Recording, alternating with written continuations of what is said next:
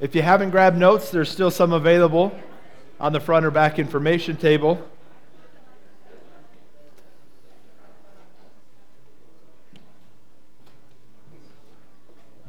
This is another reason why you should join small groups. You guys like to fellowship anyway. Getting you back to your seats I need a sheepdog is what I need. That's good. It's a good problem to have. As you make your way toward your seat, let's open up with a word of prayer and just ask God to teach us this morning. Gracious God, we thank you for your word. We thank you for its clarity and its practicality. Despite the fact it was written so much of it thousands of years ago, it is still just applicable today. Lord, we pray that your Holy Spirit would teach us. We pray that your word would speak clearly. Lord, we're not interested in man's interpretation. Lord, I just want to present what you have already said. And so, Lord, help us to lay all of our presuppositions or preconceived ideas aside, and may we look at who Jesus says he is. And Lord, may we embrace it. It's in your name we pray. Amen. John chapter 5 is where we're going to be. We left off at verse 17. We're actually going to pick up there again as we make our way through this chapter. And the last part of this chapter is an incredible explanation by Jesus himself concerning who he is and his person and position as God in the flesh. The year was 2004. It was the NFC wildcard playoff game, and the Seattle Seahawks were taking on the Green Bay Packers. They had played a hard-fought game, and it had ended in a tie, which meant it was overtime. It was time for overtime. And at that time, the way that they ran overtime was it was sudden death overtime, meaning the first team to score in that period ended the game. So the only fair way was to flip a coin to see who would get the ball first. And so they came to midfield. The captains, they met at midfield. They came and they flipped the coin. And one of the captains for the Seahawks was Matt Hasselbeck, who was their quarterback. And he was so confident that if they got the ball, they would score and end the game, that they called heads. They flipped the coin. I believe it was heads. And the very first thing he said was, you have to say, do you want the ball or do you want to play defense first? And of course, because it's sudden death, everyone wants the ball first.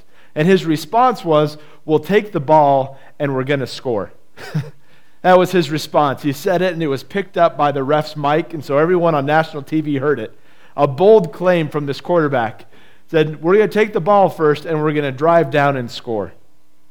Now, that is a lofty claim, and it's something that requires a lot of effort, and a lot of things have to go your way for that to happen.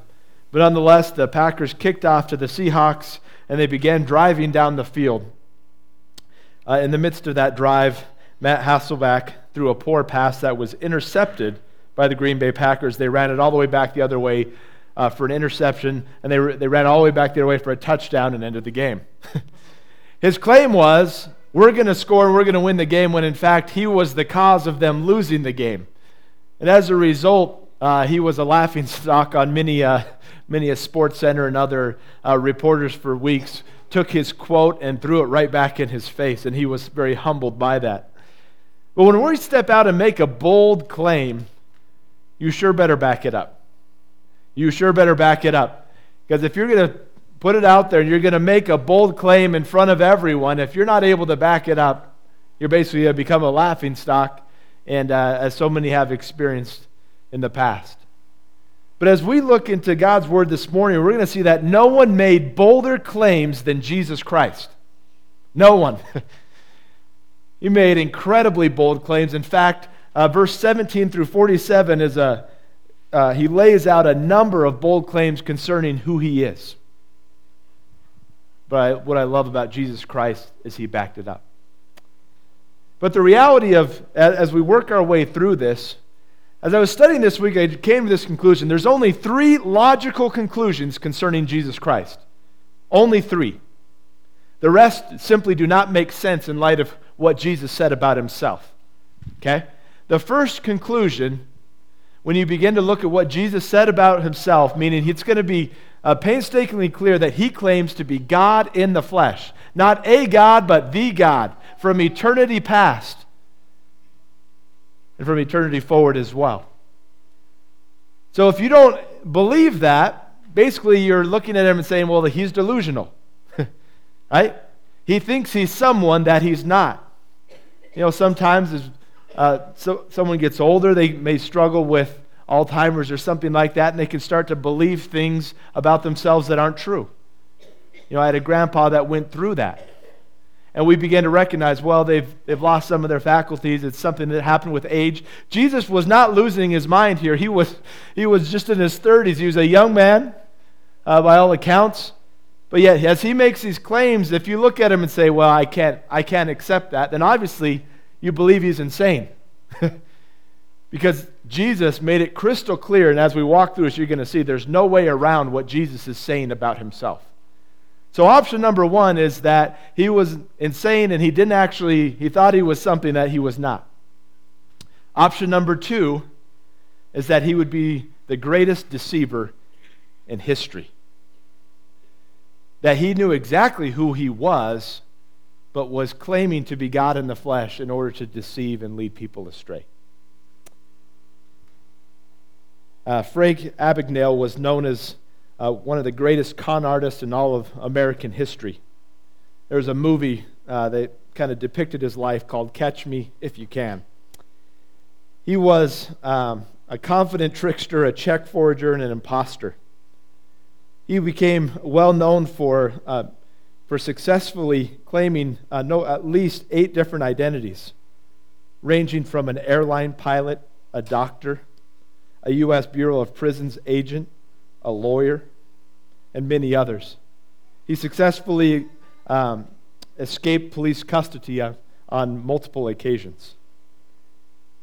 He actually convinced people. He was brilliant. He could convince people. He actually played the part of a doctor and actually was convincing, a lawyer, an airline pilot, and actually pulled it off. He had a brilliant mind, and what he did is he used it to deceive. After spending some time in prison, he was actually hired as a federal agent to help stop guys like him in the future. But if Jesus was not who he says he was, and he was not crazy or insane, then he was the most deceptive person in all of history. And he did a great job at deceiving millions, more like billions, throughout the course of history. So that's option number 2 in light of what Jesus claims about himself. Option number 3 is, of course, he is exactly who he says he is. That he is God in the flesh. And as we look in his word, he certainly backed that up in everything he said, he did, and the way he lived. That he is God in the flesh, and as such is a fitting Savior for the world. What I find interesting is much of our world has added a fourth thing. They say, well, it's possible to believe that Jesus was perhaps a God among many, or that he was a good person and a good teacher, but I don't believe the rest. Well, the reality is, how do you say that? How could he be a good man and a good teacher if he's not who he says he was and he was deceiving the world? How could he be a good man and a reliable teacher if he was clinically insane for thinking that he was God? The reality is, Jesus lays himself out there, and there's really only an option to embrace him for who he is or reject him altogether.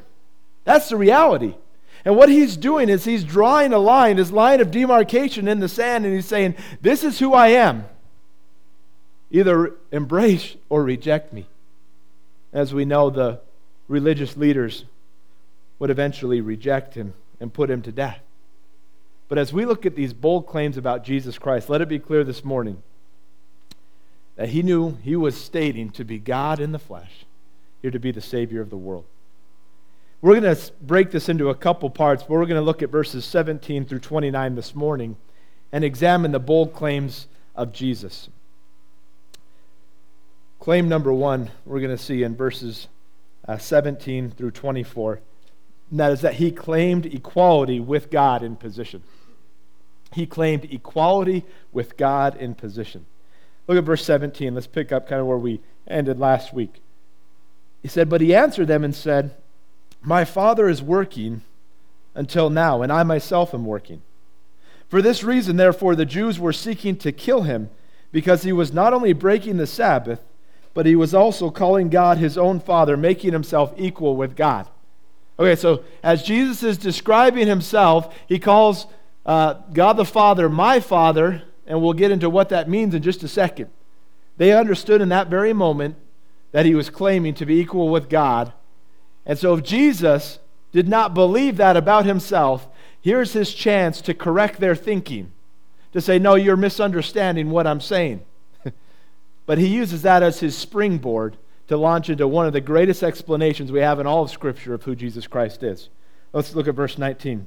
Therefore Jesus had answered and saying to them, truly, truly, I say to you, the Son can do nothing of himself unless it is something he sees the Father doing. For whatever the Father does, these things the Son does in like manner.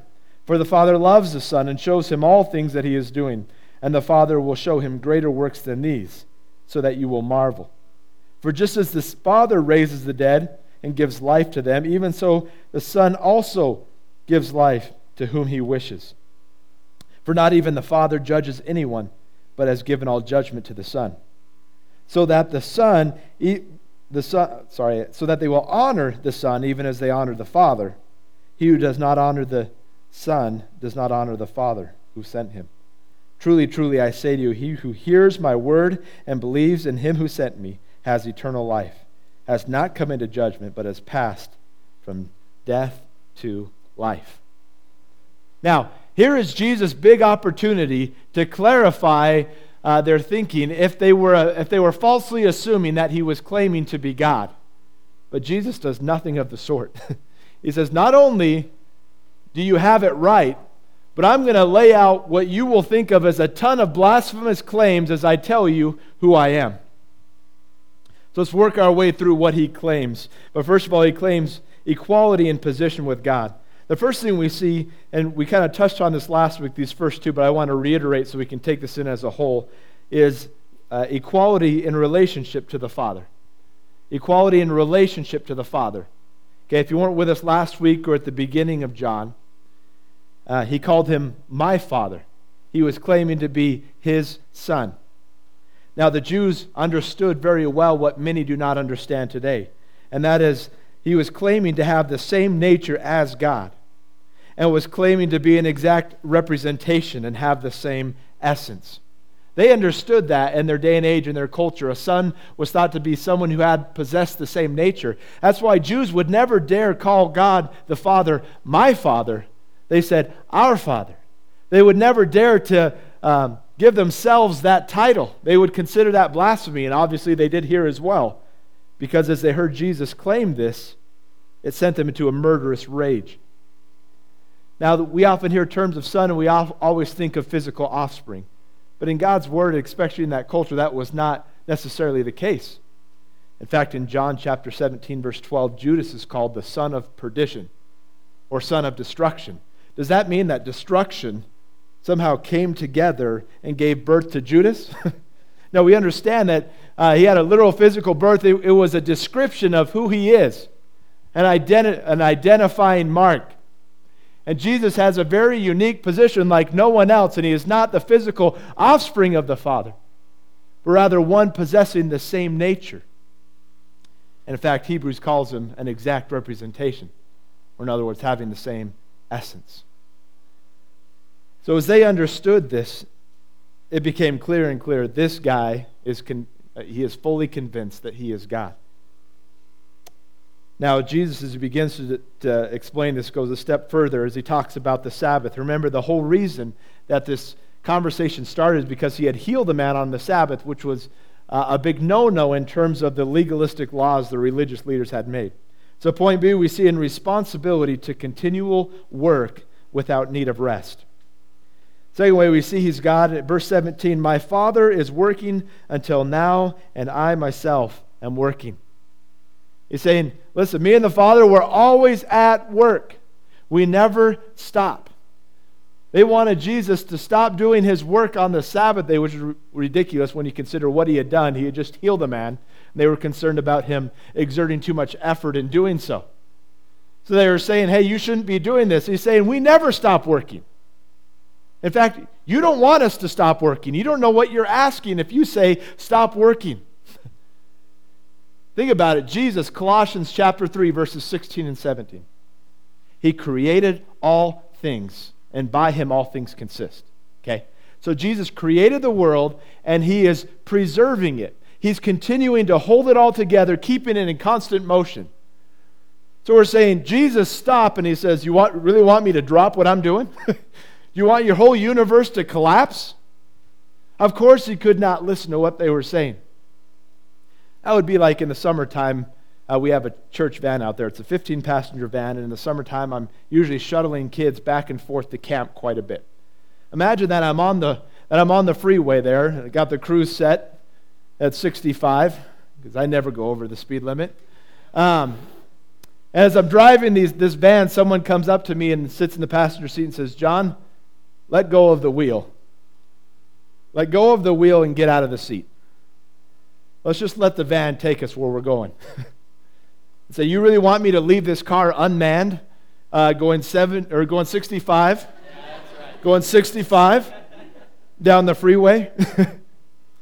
So you know exactly what's going to happen if I leave this, if I don't pull it over and stop the van, if I leave it where it's going and I step away from it and cease to drive it, we know what would happen.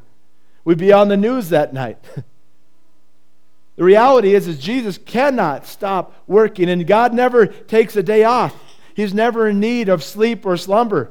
Remember, Sabbath was created for man, because God didn't need rest. The fact that he rested on the seventh day was just an example to us, but his word is clear. Psalm 121, he's never in need of rest or slumber. It doesn't matter what day of the week it is. He's always rescuing and redeeming. He's always holding our world together. He's always at work in his sovereign hand. And so they didn't know really what they were asking, because they didn't fully understand who they were talking to. But I love what Jesus says. He says, I and the Father, what you see me doing, the Father's on board. He talks about the complete unity within the Godhead. We're completely unified in everything that we're doing. I never work independently of the Father.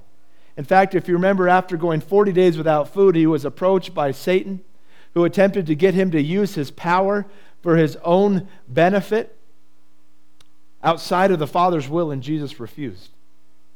Jesus and the Father were always in perfect unity.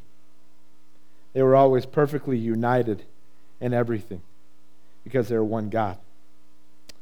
Now, it's hard to wrap our minds around this, but we'll continue to work our way through it. But that's so important for you to understand, is what Jesus was saying here is, listen, if you're accusing me of breaking the Sabbath, you're also accusing the Father of doing so, which they would never dare to do. They would never think to accuse God the Father, the one who was over the Sabbath. In fact, Jesus even tells them in another place, I'm Lord of the Sabbath. I'm over it. And here you are attacking me for ministering on the Sabbath. You see, Jesus is not in an inferior position or any master-slave position, but this relationship is one of complete unity. I love what it says here, bonded by love. Verse 20, for the Father loves the Son and shows him all things. There's no secret within the triune Godhead.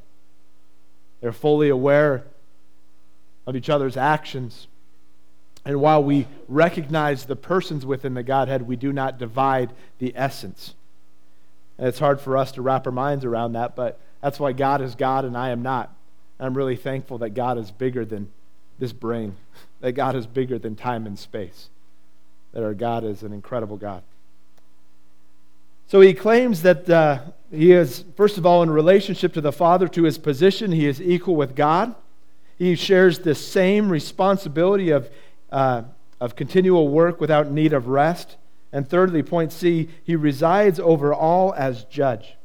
Look at verse 22. It says, for not even the Father judges anyone, but has given all judgment to the Son.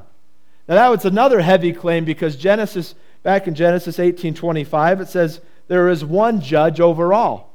In the Old Testament, they understood the Father was the judge, and here is Jesus saying, and the Father has committed all judgment to the Son. Yeah, there's one judge, it's God. What is the point he's making? You need to understand, just like the Father is God, I am God. As you walk into a courtroom, there's how many judges? One. Imagine the bailiff is sitting there, and as you're presenting your argument. He goes, well, I'm prepared to make a ruling. And I'd say, shut up. We're not here to listen to you. They push him aside. Say, you're not the judge. The clerk says, hey, I like to make my ruling now. No one cares. There's one judge. There's one judge. Jesus is not saying, I am another among multiple judges. He's saying, yes, there is one judge. And guess what? The Father has committed all that to me. Because I am God, just like He is. Now, as we look at John 3:18, we see that Jesus did not come to judge, right? John 3:16 through 18. He did not come into the world to judge. Verse 17, for God did not send the Son into the world to judge the world, but that the world might be saved through Him. He who believes in Him is not judged, but he who does not believe is judged already, because he has not believed in the only begotten Son of God. Our sin has already spoken judgment over us, but here comes the Son as the Savior. And He remains as such until the moment of rejection. As here He is offering Himself, offering salvation, but as we die in our sin, having rejected Him, suddenly He turns from Savior to judge. We are judged by our sin and held accountable. I love, as we work our way through this, Jesus is claiming all these titles that belong to God and God alone. This is a great parallel to John 1, as John attributes so many attributes of God to Jesus Christ that are only true of God. While it's a difficult concept to grasp, the most important thing we understand is exactly what Jesus is saying. He is saying, I'm the judge. I work continually without any need of rest, and I have a unique position and relationship with the Father that is equal with God. Point D, He deserved respect and honor as God. Move on to verse 23. So that all will honor the Son even as they honor the Father. He who does not honor the Son does not honor the Father who sent Him. Wow. It's getting heavier now. He's saying, listen, I deserve respect and honor, or the same worship that you would offer to God. Whew. Now, if they thought He was being blasphemous before, certainly they do. If they were on the fence, is this really where He's going? Is this really what He's saying? It would have become crystal clear now. It's that a refusal to honor and respect me as God is dishonoring to the Father. Pretty incredible what He's claiming. But you know what? They would, while they were angry, while they were blasphemous, guess what? Those very same religious leaders will be on their knees one day confessing that Jesus Christ is Lord. All of creation will come to that realization. Unfortunately, many after their opportunity to embrace Jesus Christ. But as you look throughout Jesus' ministry, He received worship and clearly deserved it. As you watch angels and messengers come to other individuals delivering a message from God, sometimes it wasn't unusual for people to be so overwhelmed in that moment that they began to worship the messenger. And the messenger, in every instance where it is not God, stops them and says, stop what you're doing right now. Stop worshiping me. I'm just a messenger. However, Jesus Christ, remember when He was just a toddler and some magi came from the east, presented Him with gifts, and what? They came to worship Him. They came to worship Him. Later, Jesus would walk on water and even allow Peter to walk on water with Him. He gets back in the boat in Matthew 14:36, and they declare, you are the Son of God, and they worship Him. You know what's missing there in that passage? Jesus does not rebuke them or stop them, because they had gotten it. You are the Son of God. Therefore, we need to worship you as God. As He comes back in His resurrected state, Matthew chapter 28, verse 9. We see that He received worship many times. As every time people came to the right conclusion of who He was, they worshiped Him. Chapter 28, verse 9, it says, and behold, Jesus met and greeted them, and they came and took hold of His feet and worshiped Him.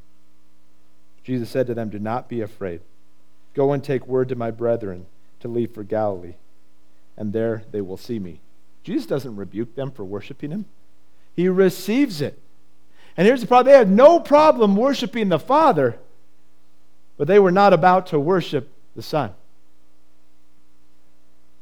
It would kind of be like this. This is, I guess, the best way I can think. It's so hard when you're talking about the Trinity to even bring in any relatable terms because it's so heavy for our minds. But imagine Siamese twins. Have you seen Siamese twins before? I was looking at pictures of some this week. There was a set of teenage girls. They were Siamese twins. 2 arms, 2 legs, 2 heads. And so as a result, those twins are wearing the same clothes every day. Okay? They share the same body. And everything they do, they must do in complete unity and unison. I don't know their names, but let's imagine for a moment that it's Molly and Megan. Imagine that Molly and Megan walk through the door and someone says to them, Molly, I love that shirt. That whole outfit is just beautiful. Where'd you get it? Then they turned to Megan and said, who put your outfit together? Who put your outfit together? That doesn't match. That clashes. It's offensive to my eyes. You should go home and change. Would that make any sense whatsoever? No. Would you think Megan, I forgot, my story's confused already. I don't remember who's who. The one they just complimented would say, hey, you're insulting me too. When you compliment me, you're also complimenting my sister. And when you insult her, you're also insulting me. Or if they come and do a project together and the teacher says to one of them, you did a fantastic job, and to the other it says, it was below average, try again. It's we did it together. We did it together in perfect unison. And here's what the Jews were doing. They're saying, yes, we'll honor the Father, we'll worship the Father, but Jesus, no. He's not deserving, he's not in any way equal to or deserving of any of that. And essentially what they were saying in much the same way is Jesus says to them, if you're dishonoring me, realize you're dishonoring God and God the Father. And when you honor and worship, you're worshiping God. So as Jesus was laying this out before them, they got offended. It's so important as we look at everything that Jesus is claiming and everything he did. I love what MacArthur had to say about it. He said, so the only possible and right response to the one who created everything, who will bring everything to its consummation, and who, by the way, in the middle upholds everything by the word of his power, the only possible response is that he is to be honored in the same way that God is to be honored. If he's really the creator and sustainer, and as we're going to get to in a minute, the one who gives life and resurrection life, there's only one conclusion we can draw from that, and that is he's to be honored, respected, and worshiped as God, as who he is. So as he begins to lay out, this is who I am, and his equal position with God, he was making it very clear. I have a position like no one else, unique as the Son, equal to God.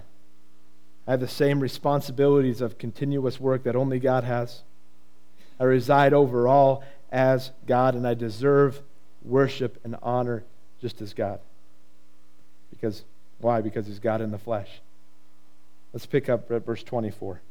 Truly, truly, I say to you, he who hears my word and believes in him who sent me has eternal life, has not come into judgment, but has passed from death to life. Truly, truly, I say to you, the hour is coming and now is when the dead will hear the voice of the Son of God, and those who hear him will live.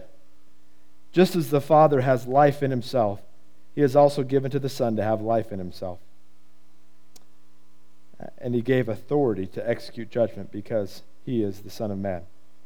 Do not marvel at this, for an hour is coming when all those who are in the tombs will hear his voice, and they will come forth. And those who did the good deeds to the resurrection of life, those who did good deeds to a resurrection of life, and those who committed evil deeds to a resurrection of judgment. As Jesus begins to talk about and kind of describe his work and his power, we're going to see that, secondly, his second claim, he claimed to have the power of God to raise the dead.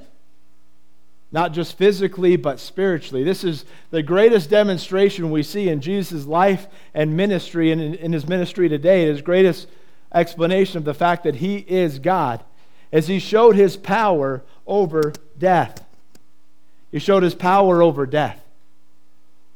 And he talks about 4 different resurrections, and we're going to work through them quickly here this morning.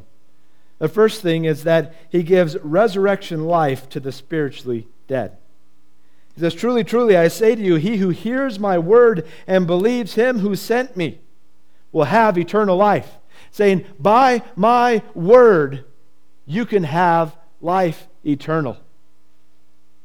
But I love what he says. He says, you're also believing in the one who sent me. Flip over to Hebrews chapter 1 for a moment. It's so important to understand this is a great parallel, kind of mirrors this passage in a lot of ways, and what Jesus is trying to convey. It says in the Old Testament, God spoke through the prophets, proclaiming this coming Messiah. It's full of pictures and prophecies pointing to what was to come. And the Old Testament saints, they believed in what God had revealed and looking forward to the coming of Jesus Christ. Look at Hebrews chapter 1, verse 1. It says, God, after he spoke long ago to the fathers in the prophets and in many portions and in many ways, but in these last days he has spoken to us in his Son, whom he appointed heir of all things, through whom he also made the world.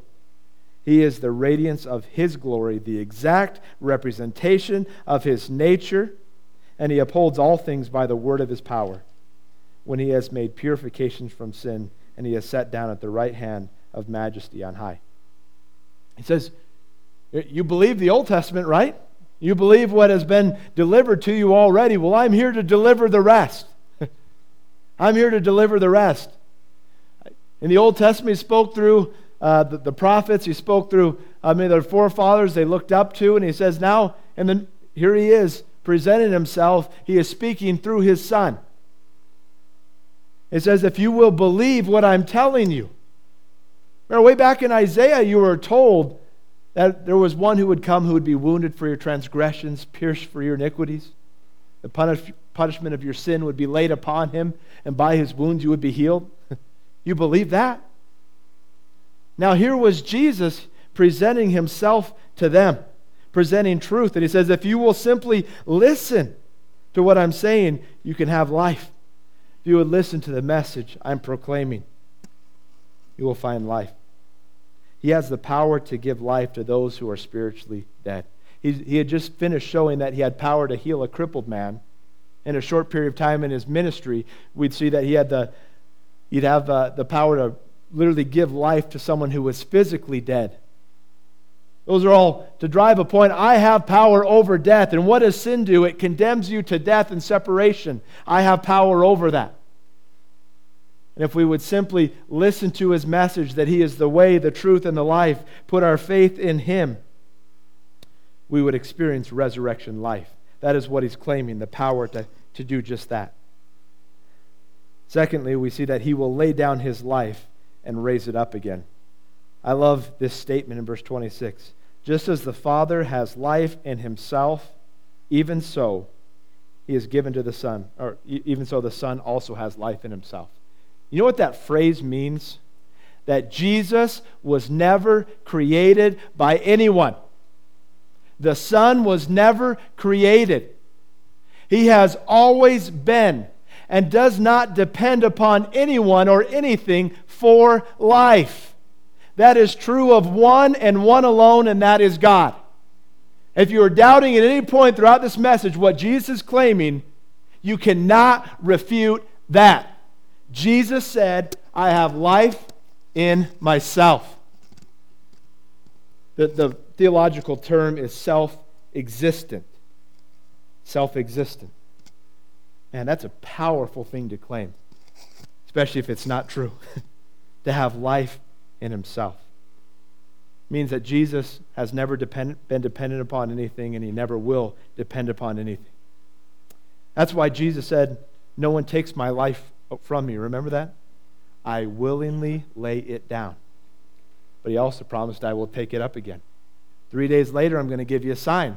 I'm going to raise myself again. Which validated everything that Jesus said about having life in himself. And I love what 1 Corinthians 15:20 says, he then becomes the first fruits of resurrection. If he can give life, if he has life in himself, then he has the power to raise those who are spiritually dead in sin.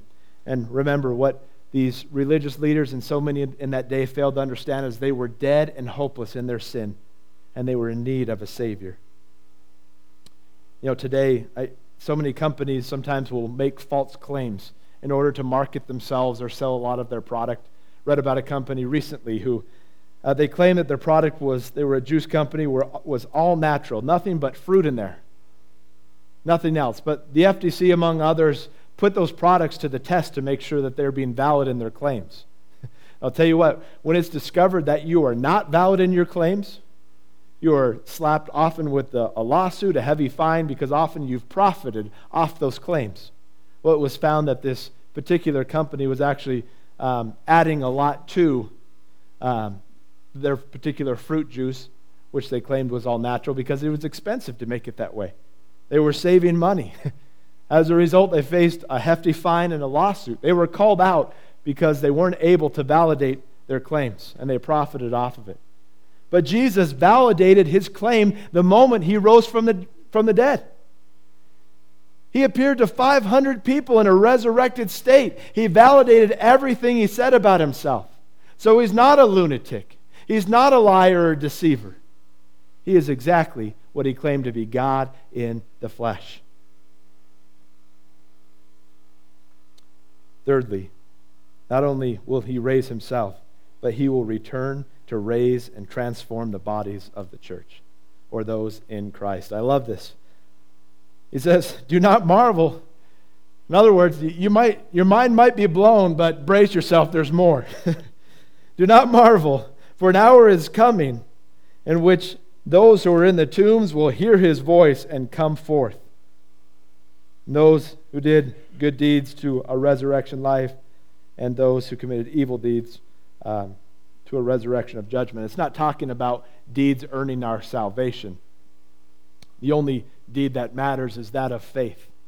But there's no way to say the way you see our faith often is expressed in our lives. But as he's saying here, I love this. He's saying those who heard my word, those who believe there's a day coming, they're going to experience a resurrection.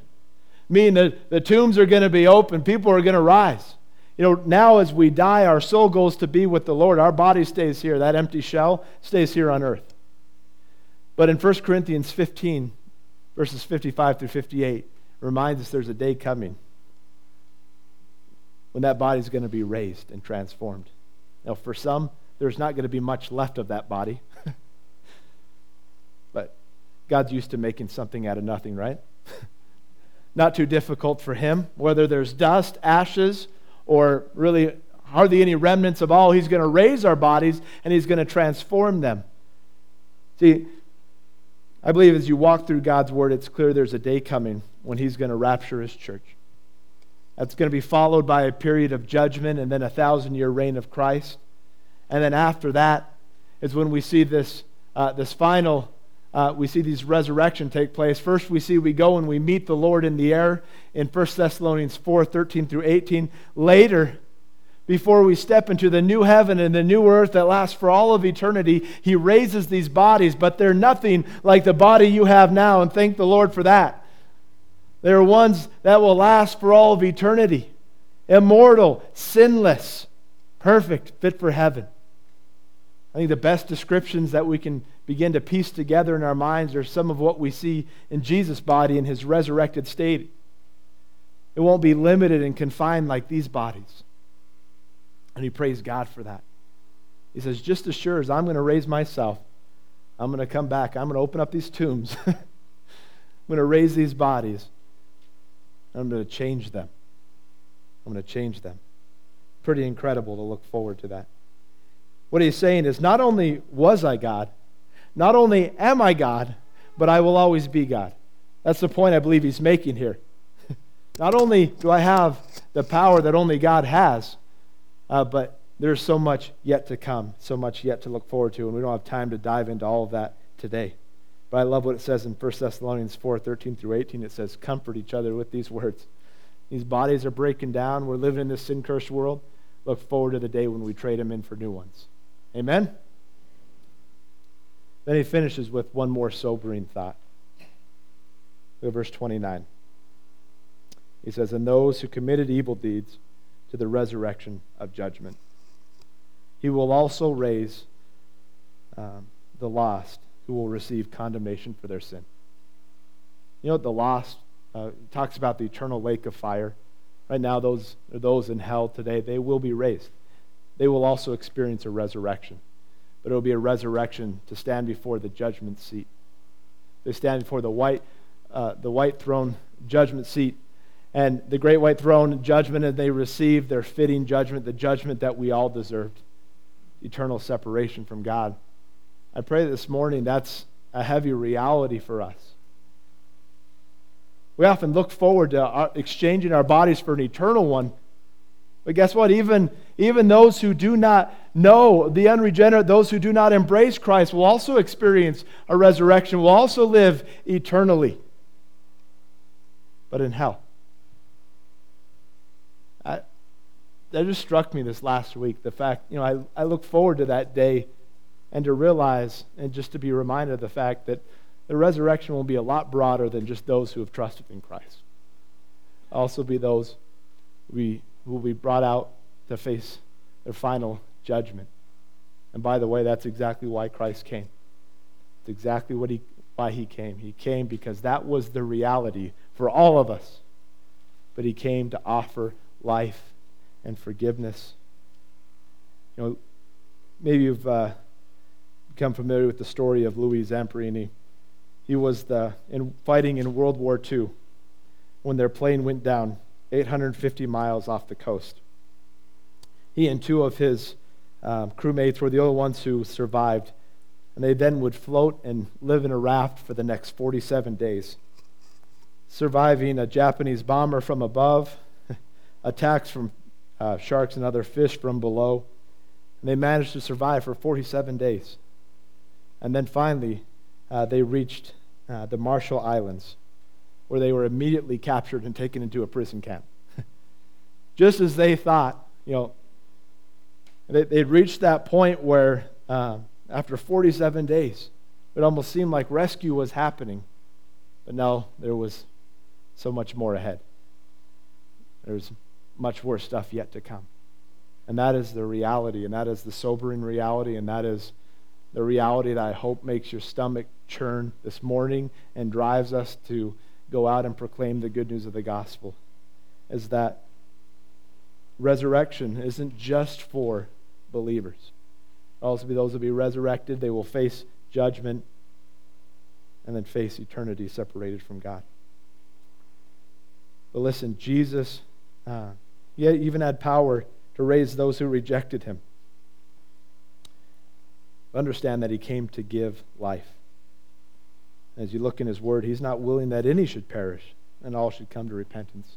We serve a very patient God who continues to delay this inevitable judgment that is coming to allow more people to come to him. That's a great God that we serve. As we examine these claims together and look at who he is and who he said he is, it's important that we step back and say, okay, now where am I at? There's no middle ground. There's no room to hang on the fence and say, I believe this and this about Jesus, and I accept or I deny this and this. He's either insane, a deceiver, or he is your Savior. He says, I am the way, the truth, the life. No one comes to the Father except through me alone. That's it. He's either that or he's the other. He can't be both good and a deceiver. He can't be a great person to follow and clinically insane. He must be God in the flesh. In 1932, Babe Ruth became famous for calling his shots as the New York Yankees in the fifth inning of Game 3 of the 1932 World Series at Wrigley Field in Chicago. During his first at-bat, Ruth made a pointing gesture, which exists on film today and has been confirmed, although the exact nature of the gesture remains ambiguous. Although neither fully confirmed nor refuted, the story goes that Ruth pointed to the center field bleachers during that at-bat. And allegedly it was a declaration of where he would hit the home run. On the next pitch, Ruth hit his home run to center field. The homer was his 50th and last in his 41 postseason games.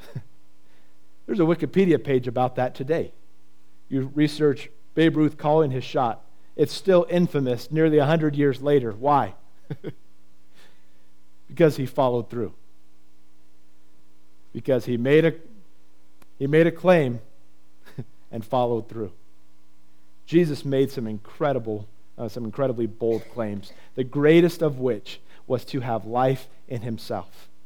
And then he resurrected himself from the grave, proving that he is who he says he is, God in the flesh, and proving that he can give life to those who come to him, those who believe on his word. This morning I ask you, will you receive Jesus on his terms for who he is, or are you rejecting him altogether? There really is no middle ground. Let's pray. God, I pray this morning that your word is spoken clearly to our hearts. Jesus did not come just to be a good example, a good teacher. He came to be the Savior to those who were lost and helpless in their sin, those who were dead and lifeless, those who needed to be resurrected, who needed spiritual life. Lord, we were already condemned by our sin, but Jesus Christ came down and he lived a sinless life. But then he willingly went to the cross. He willingly took our place as our substitute. And then he offers us a way of forgiveness if we would only put our faith in him alone, in his finished work on the cross, his sacrifice. And then he rose from the grave, validating every claim that he made. Or we didn't need a man, we needed God. We needed God in the flesh. We didn't need a mere man to come and rescue us. We needed nothing short of God in the flesh. We know that's what Jesus claimed to be, and that we know that's what Jesus proved to be. But today that means, Lord, we can cling to his promises. I pray that anyone in the room this morning who has never put their faith in Jesus Christ alone, as God, as their Savior, this morning they would come in simple faith.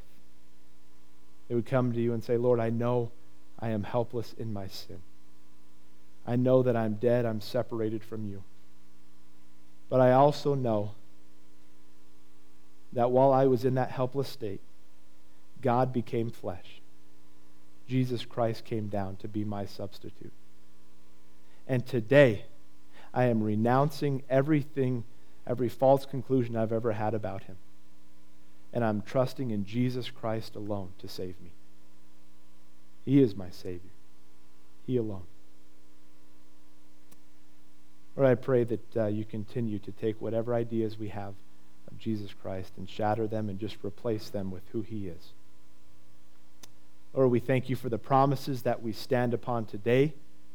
But Lord, may it also drive us to have the same compassion that caused Jesus to cry out while on the cross for those who are crucifying him. May you fill us with that compassion. May you compel us, Lord, to go and proclaim the good news of the gospel this week. Because that same Jesus wants to rescue today. And it's in your name we pray. Amen. Let's stand and you are dismissed.